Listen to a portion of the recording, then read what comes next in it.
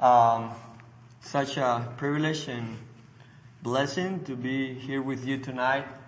And I remember the first time I preached here, my wife made sure next time I preach, I greet you the right way. Because last time I came, I said good night. So she felt that I was just dismissing everybody. So she said, just say good evening, good evening.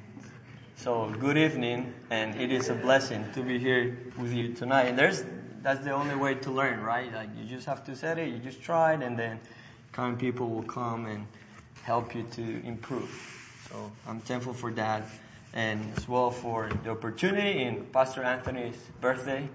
And tonight we're gonna be learning from Psalm 93, and the title of this sermon is Yahweh's Reign. Yahweh's Reign. That is the title of our sermon for tonight. And again, we're going to be looking at Psalm 93. And as you open your Bible and go to Psalm 93, I'm going to tell you that the golden age of the nation of Israel was a period of time when Saul, David, and Solomon were the kings of the nation. So some of you know that Saul reigned for 40 years, then David reigned for 40 years, and then Solomon reigned for 40 years over the nation of Israel. So those 120 years are known as the golden age of this nation. And it is called the golden age because during those 120 years, Israel became the most powerful nation in that time in that region of the world. However, after that golden age, the kingdom of Israel was divided and gradually destroyed. And you might be wondering what happened. Why did that happen? And that happened because the short life of the kings, nobody lives forever. Also because the weakness of the kings, they weren't strong enough to remain in the power. And that also happens because the impurity of the kings. These kings were impure. They were sinners. And it has been like that throughout the history of all worldly kingdoms. If you think, for example, of the empire that has lasted the longest, that is the Roman Empire. That empire lasted almost 1,500 years. But as every early kingdom, it came to an end. Because there is only one reign that is permanent, powerful, and pure. And that is Yahweh's reign. And that's what we see in Psalm 93. In Psalm 93, we find three statements of Yahweh's reign that will exhort you to trust in Him. Three statements of Yahweh's reign that will exhort you to trust in Him. And in verses 1 and 2, we learn Yahweh's reign is perpetual. Yahweh's reign is perpetual. The second statement is Yahweh's reign is powerful. Yahweh's reign is powerful, and we found that in verses 3 and 4. And the third statement is Yahweh's reign is pure. Yahweh's reign is pure, and we find that in verse 5. So Yahweh's reign is perpetual, is powerful, and is pure. And with this in mind, let's read these 5 verses of this Psalm 93. And I also learned from my first time I came here that some of you use the Legacy Standard Bible. So that's what I'm going to be reading. Legacy Standard, Psalm 93. This is the Word of God, and it says, Yahweh reigns. He is clothed with majesty. Yahweh has clothed and girded Himself with strength. Indeed, the world is established. It will not be shaken. Your throne is established from of old. You are from everlasting. The rivers have lifted up, O Yahweh. The rivers have lifted up their voice. The rivers lift up their pounding waves, more than the voices of many waters, than the mighty breakers of the sea. Yahweh on high is mighty. Your testimonies are very faithful. Holiness befits your house, O Yahweh, forevermore. Let's pray. Father, thank you for this opportunity, for this time. We pray that you help us to understand your word, that you send us your Holy Spirit to guide us to the truth, and that you use your word to encourage, to exhort, and to counsel us. We pray this in the name of Christ. Amen. So the first statement that we learn from this psalm is that Yahweh's reign is perpetual. And just look at the first phrase of Psalm 93, verse 1. It says, Yahweh reigns. And because of this first phrase, this psalm is known as a psalm of enthronement. There are many psalms that have this label, enthronement psalms. And this phrase, Yahweh reigns, is the key to understand not only this Psalm 93, but basically the entire book of Psalms. Because this psalm exalts Yahweh's sovereign reign over all the earth. In fact, some other psalms start like that. Look at Psalm 97, just a couple chapters over. Psalm 97, verse 1, Yahweh reigns. Look at Psalm 99. Psalm 99, verse 1, start with the same phrase, Yahweh reigns. And going back to Psalm 93, it is clear that the objective of this psalm is to exhort the people, to exhort the reader, the worshiper, to trust in Yahweh because He reigns. This statement, Yahweh reigns, is the baton that directs the melody of this psalm. Now, regarding this phrase, Yahweh reigns, there is a big discussion about this phrase because some scholars says that this phrase should be translated differently. And they say that this phrase should be translated, instead of Yahweh reigns, should be translated Yahweh reigned, like in past tense. Or should be translated as Yahweh has become king.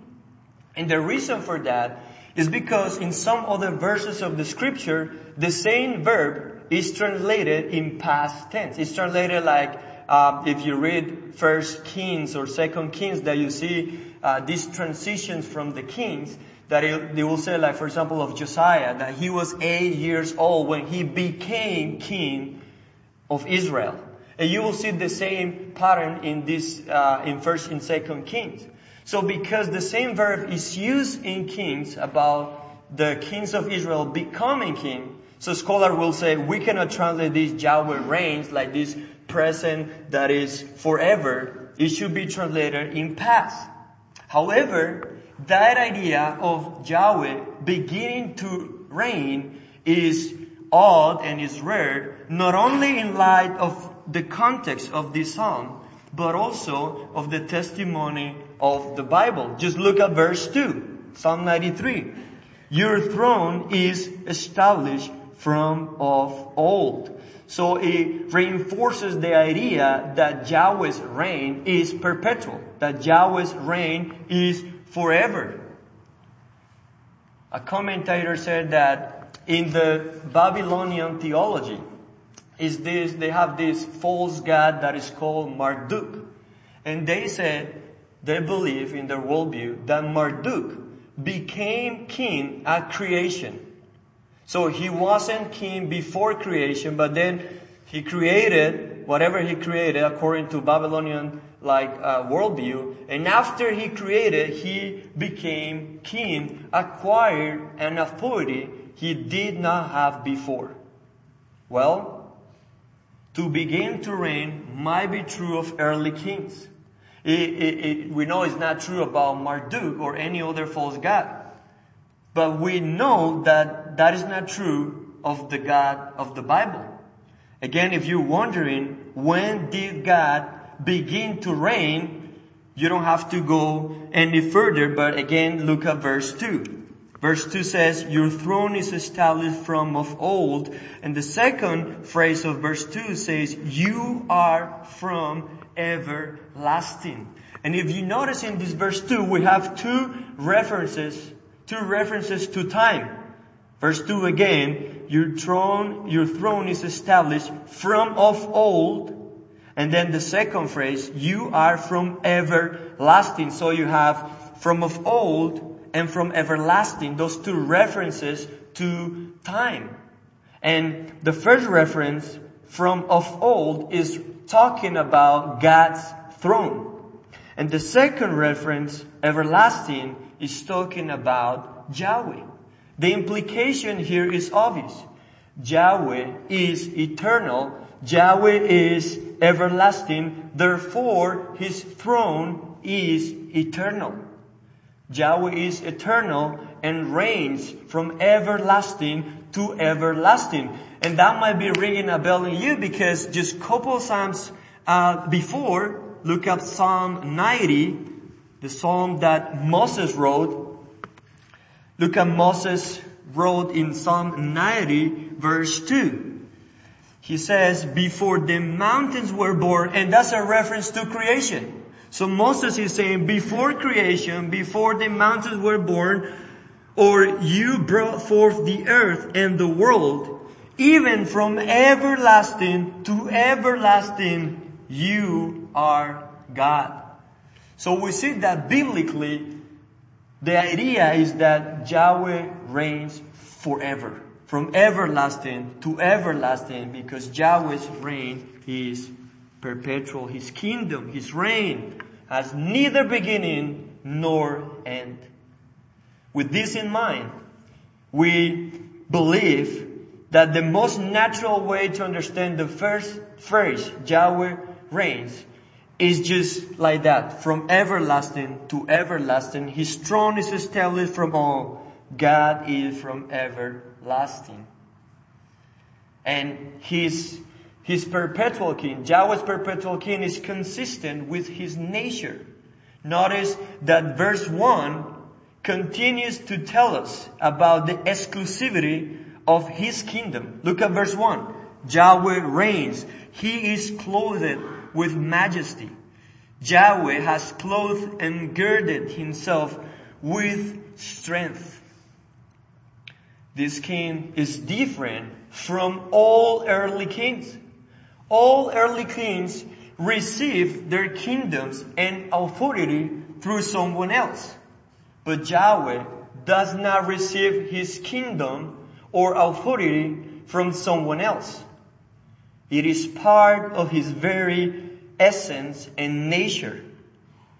Note how verse 1 is very emphatic about Yahweh doing this Himself. Verse 1 again. He is clothed with majesty. Yahweh has clothed and girded Himself with strength. Early kings are clothed and girded with royal robes by someone else. I don't know if you remember this, but 2 years ago was the coronation of King Charles of England. And if you want to know more about it, you can go and ask Pastor Anthony. He can tell you more about it. But I remember watching part of the ceremony with Olivia, and we noticed that during the ceremony, he was just sitting there in this massive gold seat, and different people would come and go, giving him different things. So we saw people coming and giving him the scepter. And then we saw people coming and giving him the crown. And we saw people coming and giving him the robes, the royal robes and different things. And it was just like that for hours. That is true about King Charles. He's just sitting there. Somebody else is giving him the tools of his authority and reign. Yahweh, the perpetual king, needs no one to dress him or to crown him. Yahweh is clothed with majesty. He clothed Himself. Now, this does not mean that at some point he received authority that he did not have. On the contrary, this verse 1, when it's talking about Yahweh doing this to himself, emphasizes that authority is in his very essence. He himself is the authority. And to help me understand and explain this a little bit more, I want to read a quote from Pastor MacArthur talking about God's authority. He says this, quote, "Original and ultimate authority resides with God and God alone." And I like the way he puts it right here. He says, God did not inherit his authority. There was no one to bequeath it to him. God did not receive his authority. There was no one to bestow it on him. God's authority did not come by way of an election. There was no one to vote for him. God did not seize his authority. There was no one from whom to steal it. God did not earn his authority. It was already his. And that is the idea, that he just doesn't have authority. He did not begin to be sovereign at some point in time. Yahweh is sovereign from everlasting to everlasting. He is God. It's like the old theologians, when he used to say, all that is in God is God. Sometimes we used to talk about God like he's having love, or he has mercy, or he has this. But it's more proper to say that he is love, that he is from everlasting, that he is king, that he is sovereign. Yahweh himself declared in Exodus 3, I am who I am. And the demonstration of this sovereignty, of this reign, of this authority, we see that in the second part or the last part of this verse 2. Again, Yahweh reigns. He is clothed with majesty. Yahweh has clothed and girded himself with strength. And look at the third phrase. Indeed, the world is established. It will not be shaken. So that is the demonstration of God's reign, that he created everything that existed. His throne had already been established since ancient times, and Yahweh created the world to put on display his authority and reign.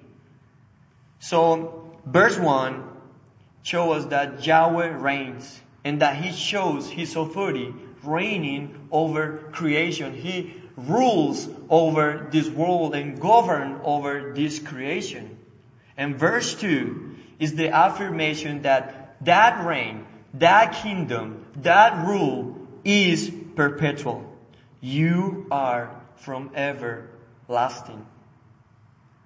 Yahweh reigns over the universe, over the nations, over the kings of the earth. He reigns over the most complex and complicated realities of this world. And the encouraging part is that he also rules over the most particular and the smaller things of this world. He reigns over every single thing that we are facing. And that's when this becomes encouraging.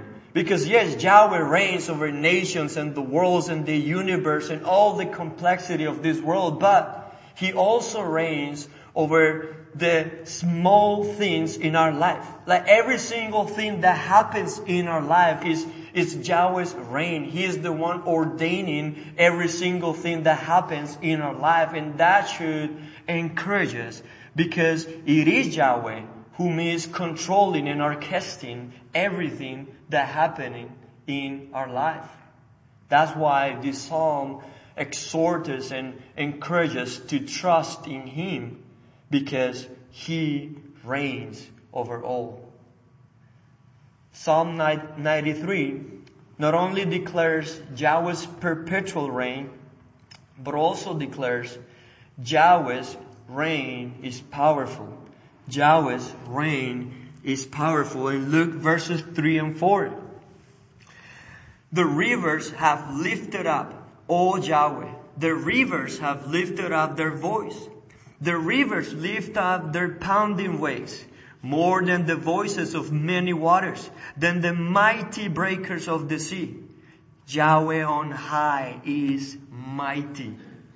And this verse 3 presents the picture of rivers and streams of water rising. And as you can tell, verse 3 is very poetic. This is poetic literature in the Psalms.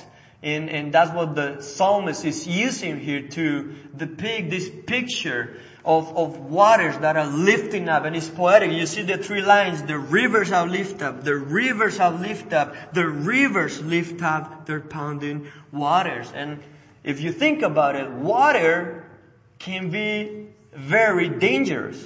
Especially if you are on a boat that is buffeted by the waters in a storm and you are about to be shipwrecked.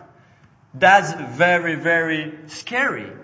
And you probably remember that portion of the scripture when the disciples were in a boat in the middle of the sea and waters start to cover in the boat and they woke up the Lord and said, "Save us because we are perishing." So waters can be very scary, but we need to know that in this poetic literature language, water should not be understood in a literal way, like literal water, but it should be understood as a reference to many people. It should be understood as a reference to a crowd, to a multitude of people. And that crowd, in this context, is a reference to the ungodly. It's a reference to the rebels. It's a reference to God's enemies. So what the psalmist is saying is that the waters rising up is the multitude of the unrighteous, the ungodly, the enemies of God's people rising up. And we know that because in other, both in the Psalms and in the prophets, water is a term that they use to talk about a crowd. And just to show one example, look to Psalm 124. Psalm 124. There's many verses, but just to show you one, we're trying to understand waters as a picture of a multitude, a crowd, the enemy of God's people. Psalm 124. Let's just read the first 5 verses. This is son of David. It says, "Had it not been Yahweh who was on our side, let Israel now say, had it not been Yahweh who was on our side, when men rose up against us." Verse 3, "Then they would have swallowed us alive, when their anger was kindled against us. Then the waters would have flowed over us. The stream would have swept over our soul. Then the raging waters would have swept over our soul." So you can see how in poetic language, water is a picture of the enemies as a multitude. Listen to Isaiah 17 verse 12. Isaiah 17 verse 12 says, "Alas, the uproar of many peoples who roar like the roaring of the seas, and the rumbling of nations who rush on like the rumbling of mighty waters." And I don't know if you remember Psalm 2, but Psalm 2, the first 3 verses, talks about how the people gather like a crowd, like a multitude, and they gather in rebellion against Yahweh and His anointed one, against His Messiah. So, going back to Psalm 93, verse 3, this psalm presents chaos and evil raising up. And it is a scary situation. It's a desolate panorama. Who can stand up against the stormy sea? Who can face the enemies that are raging and gathering like raging waters? Who can face that? Look at the last phrase in verse 4. Verse 4, Psalm 93, the last phrase says, Yahweh on high is mighty. Mighty can be understood as powerful. Mightier than what? More powerful than what? Look at verse 4, the first two phrases. More than the voices of many waters, than the mighty breakers of the sea.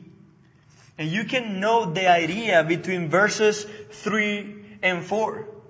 In verse 3, the waters are lifting up. The rivers are lifting up. They're lifting up 3 times, the psalmist said right here. And verse 4 says that they are mighty. Lifting up, lifting up, lifting up. They're mighty.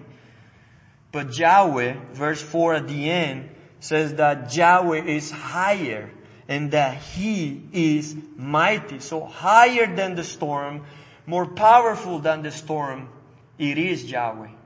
Because His reign is powerful. Certainly, the rebels, the enemies can rise up, and they will. They can roar, and they will. They will cause damage like waters. But no natural or human force can stand against the power of Yahweh's reigns.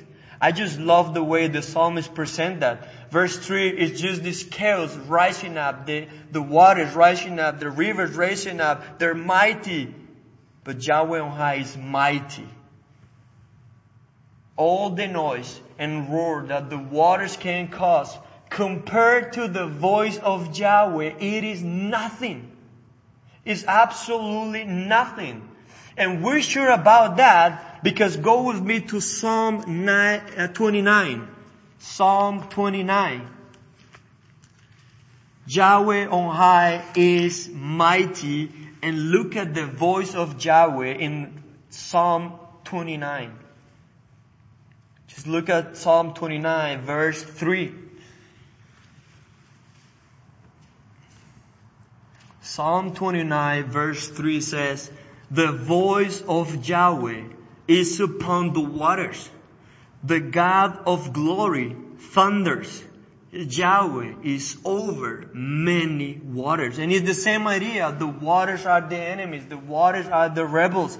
But the voice of Yahweh is over the waters. Yahweh is over, as this idea of ruling, reigning over the waters. And you can see the voice of Yahweh is mentioned many times in here. Verse 4, the voice of Yahweh is powerful. The voice of Yahweh is full of splendor. Just go to verse 9. The voice of Yahweh makes the deer to calve and strips the forest bare. And in His temple, everything says glory. But look at verse 10. This is key. Verse 10. The voice of Yahweh. Verse 10 says, Yahweh sat enthroned over the flood. Indeed, Yahweh sits as king forever. And if you think about what is the most devastating or chaotic thing that water has ever caused in the history of this planet, you might think about the flood. The flood was the most powerful thing water ever did. It killed everybody back in Genesis. But look at verse 10 again. Yahweh sat enthroned over the flood. Indeed, Yahweh sits as king forever. Even in the flood, He is ruling. Even in the flood, He reigns because His reign is powerful. And we just said it. He controls. He rules. He's sovereign over every single thing that happens in this world. Just go a couple Psalms ahead in Psalm 65. We're reading how Yahweh reigns powerfully over the waters, over the enemies. Psalm 65, we can start in verse 5. Psalm 65, verse 5. It says, By fearsome deeds You answer us in righteousness, O God of our salvation.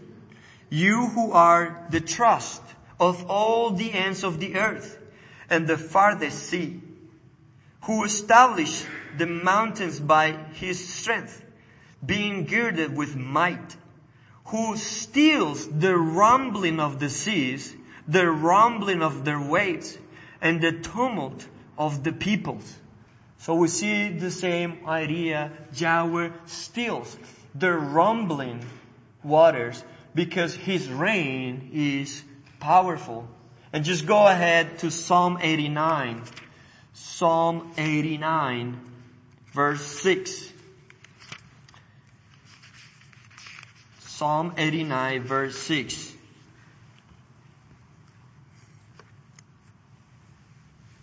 Verse 6 says, For who in the sky is comparable to Yahweh? Who among the sons of the mighty is like Yahweh? And go down to verse 9. You rule the swelling of the sea. When its waves rise, you still them. Again, this is just Yahweh's sovereign reign, dominion, and power over the seas, over the waters. When its waters rise, you still them. MacArthur says, the sea, with all its power, is nothing compared to the power of God. Where can you find refuge when chaos and evil lift up in this world? Trusting Him who sits on the throne and on the power of His reign. Go real quick to Isaiah 17. We read this earlier, but I want to show you something. Go to Isaiah 17. Don't lose Psalm 93. We're coming back to that psalm, but just real quick. Isaiah 17.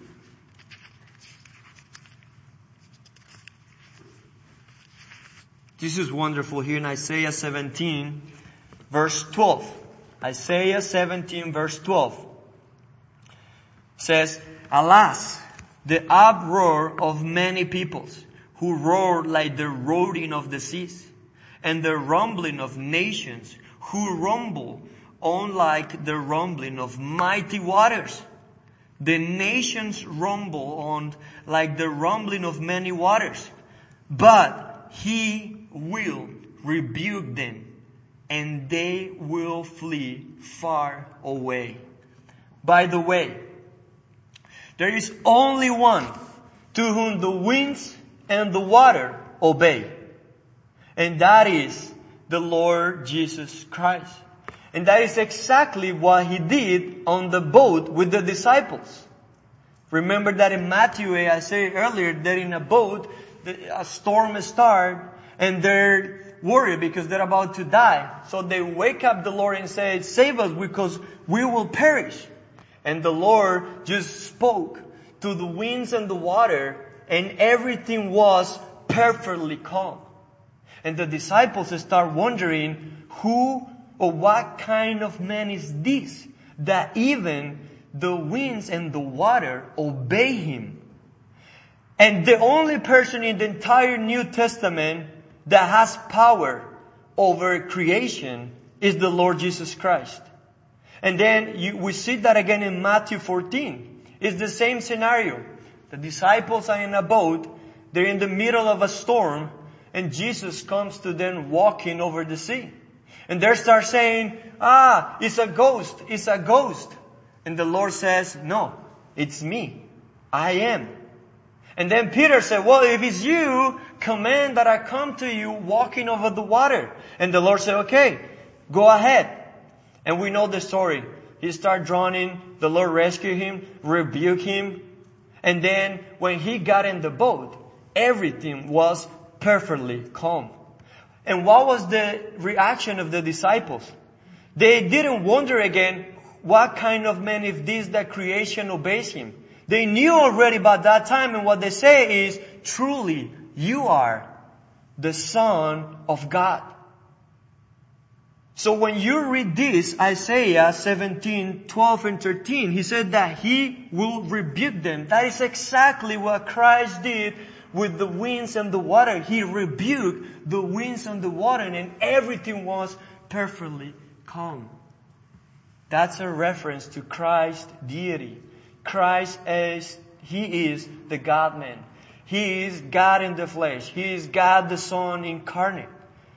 And that is just glorious to notice that Isaiah says that He will rebuke the waters and waters will obey to Him. And He does it, showing without a doubt that He is God, the Savior of the world.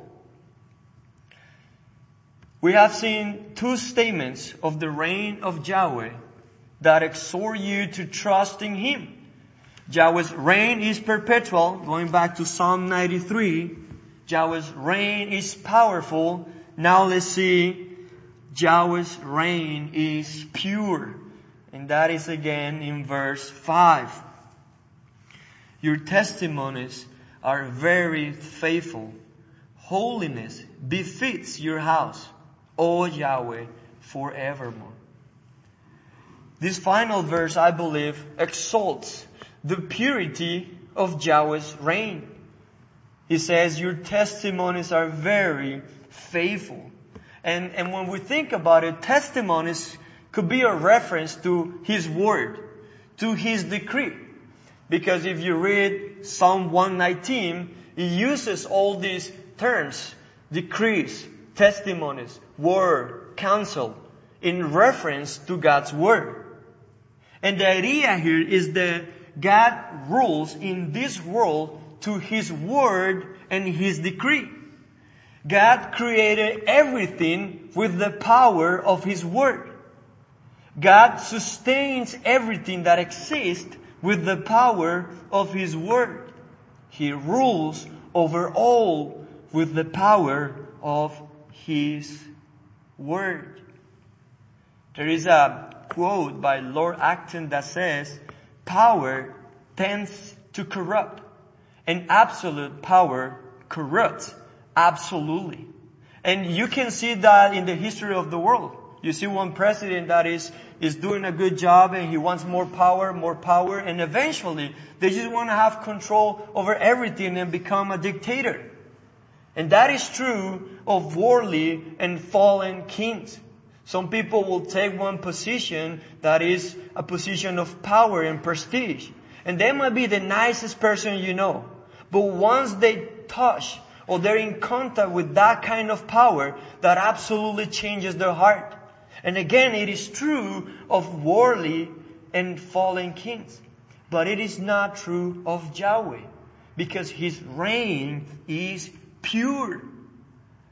A commentary says that unlike human rulers, Yahweh, the King, is holy, separate from all that is corrupt. And just read with me, go real quick to Psalm 99. Psalm 99. This Psalm 99, verse 5. We read earlier, verse 1, Yahweh reigns, but look at verse 5. He says, exalt Yahweh our God, and worship at the footstool of His feet. Holy He is. And that is again a declaration of God's holiness. And when we talk about God's holiness, we understand God's holiness in two ways. In one way, holiness means that in God there is no corruption. There is no immorality. There is no sin in Yahweh. But in the other sense, God's holiness teaches us that He is different from everything that is created. That there is none like Him. So in one hand, holiness teaches that He is pure. There's no sin in God. And in the other side, it teaches that no one is like Him. And that is why His reign is pure. It is holy. It is different. There is nothing sinful or unjust about His reign. Even when Yahweh brings judgment to the world, it is just. And look at Psalm 96. Just go one psalm, couple psalms over. Look at Psalm 96:10. Even when He brings judgment, it is just. Psalm 96 verse 10 says, "Say among the nations, Yahweh reigns. Indeed, the world is established. It will not be shaken." And if you notice, this is exactly the same verse 1 that we read in Psalm 93. He says, "Indeed, the world is established. It will not be shaken. He will render justice to the peoples with equity."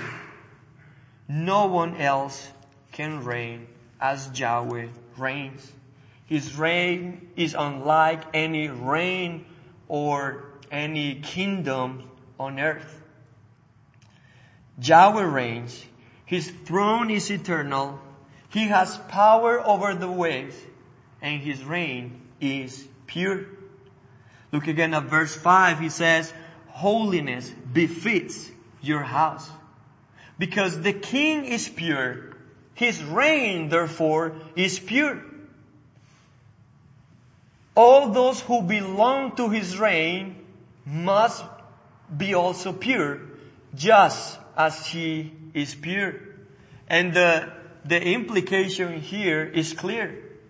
No one that is impure has any part or entrance in His pure kingdom. Holiness befits your house. The ungodly, the impure, they don't have a place in God's kingdom. But we have a problem. We cannot make ourselves pure. We cannot make ourselves holy. That's why the King sent His anointed one. He sent His Son, so that all that believe in Christ and repent of their sins can be at peace with God the King and be welcome in His kingdom. Look at the last phrase of this verse 5. "O Yahweh, forevermore." And that verse just functions like a reminder of Yahweh's eternal King. It starts telling us Yahweh reigns. And the last very phrase of this psalm just reinforces that. "O Yahweh, forevermore." I want you to notice something in this psalm. Again, verse 1 starts saying Yahweh reigns. And in the last verse of this psalm, there is a reference to God's holiness. And that's exactly the same in Psalms 97 and 99. Look at Psalm 97 again. Psalm 97 starts saying Yahweh reigns. And look at the last verse, verse 12. It's a reference to holiness. "Be glad in Yahweh, you righteous one, and give thanks for the remembrance of His holy name." Look to Psalm 99. It's the same thing. Verse 1, a reference to His reign, and the last verse, a reference to His holiness. Verse 99, Psalm 99, verse 1, Yahweh reigns. Verse 9, exalt Yahweh our God, and worship as His holy mountain, for holy is Yahweh our God. Yahweh is the holy King.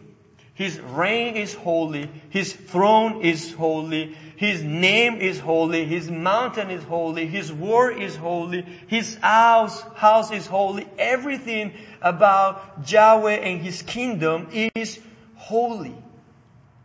Again, the implication is clear. All His servants, all the people that come to Him are required to be holy, because without holiness, nobody will see the Lord. And again, the only way to be holy is through faith and repentance in the Lord Jesus Christ. We cannot make ourselves holy. We cannot make ourselves pure. It is only through faith and repentance, faith in what the Lord has done, and in His work on the cross. Let me just end with this. We don't know when this psalm was written. You know, there are some psalms that you can read and they will tell you when the psalm was written. I mean, we just read Psalm 90. It's a psalm of Moses. So that was written early on. Some other psalms were written before the captivity in Babylon. Some other psalms we know were written after the captivity in Babylon. However, whether they were captives in Babylon, you know, when they were in Babylon, they were tortured by the king of Babylon. After Babylon, it was Cyrus the Great that was also torturing them. Or during the Roman Empire, it was an early king that was causing harm to them.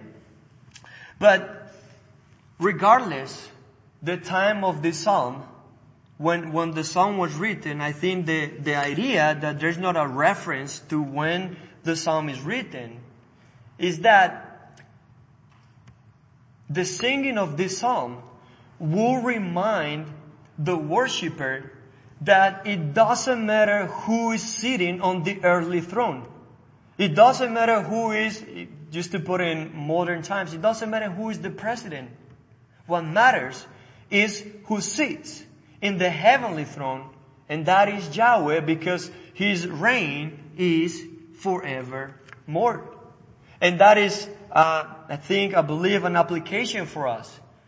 Whenever we see the chaos raising up in this world, when we see the evil that is taking place in the country that we live on, and we're about to have elections for those that can vote. And a lot of people have their hopes. I really hope that my president is back, or I really hope this new guy is back. Regardless of that, when the chaos of the world rises like unruly water, we are going to trust in Yahweh because He reigns.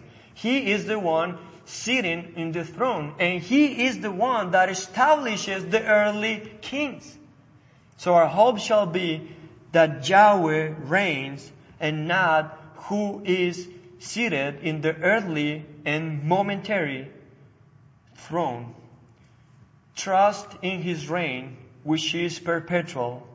Trust in His reign that is powerful. Trust in Yahweh's reign because it is pure and it is forevermore. Let's pray. Heavenly Father, we thank You for this opportunity. Thank You for Your word.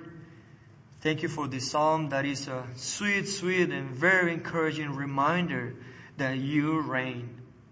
From everlasting to everlasting, You are God, and our hope is in You. You are on the throne, and every single thing that is happening in this world, every single thing that is happening in our own lives, we know that You rule and You reign over that very thing. And our confidence and our trust is that You're using that very thing in our life to make us more like Christ. You're using trials and hardships and difficult situations to make us look up to the throne where You sit, where You rule forever. And we're thankful for everything You're doing in our life. We pray all this in the name of Christ. Amen.